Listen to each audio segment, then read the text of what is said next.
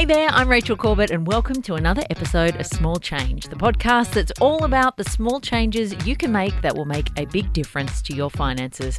Now, have you got plans tonight? Because if you're a fan of having a few little cocktails with the ladies, then you will know that those Friday night work drinks can be very expensive. But if you like a little margarita or 9 after a big week in the office, you shouldn't have to change your tastes. You have worked hard for that overpriced mixture of booze and lime juice. And today, Betsy Westcott is going to tell you how you can keep all those cocktails flowing without breaking the bank. TGIF. It's my favorite 4-letter acronym to say, thank God it's Friday. It's time to meet some friends for a drink. I'll be heading out. I hope you are too. But before I hit the town and meet up with the girls, I always check the happiest hour first. If you've not downloaded this app, you really should. It's something you can download straight to your phone and it looks at your location and tells you, are there any happy hours happening near you?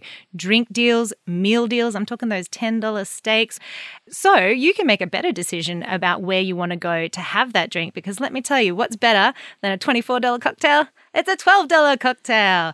It means you can have more cocktails and a meal, so you drink responsibly, and have a fabulous time with your friends this Friday without spending a swag of cash. The only thing that tastes better than a margarita is a half-price margarita. So get downloading and start saving. Oh, and of course, drink responsibly. Thanks for listening to another episode of Small Change. If you are loving all the tips and tricks from our fantastic panel of experts, then leave us a rating and review on Apple Podcasts while you're out tonight having a bevy, and I will see you on Monday for another tip.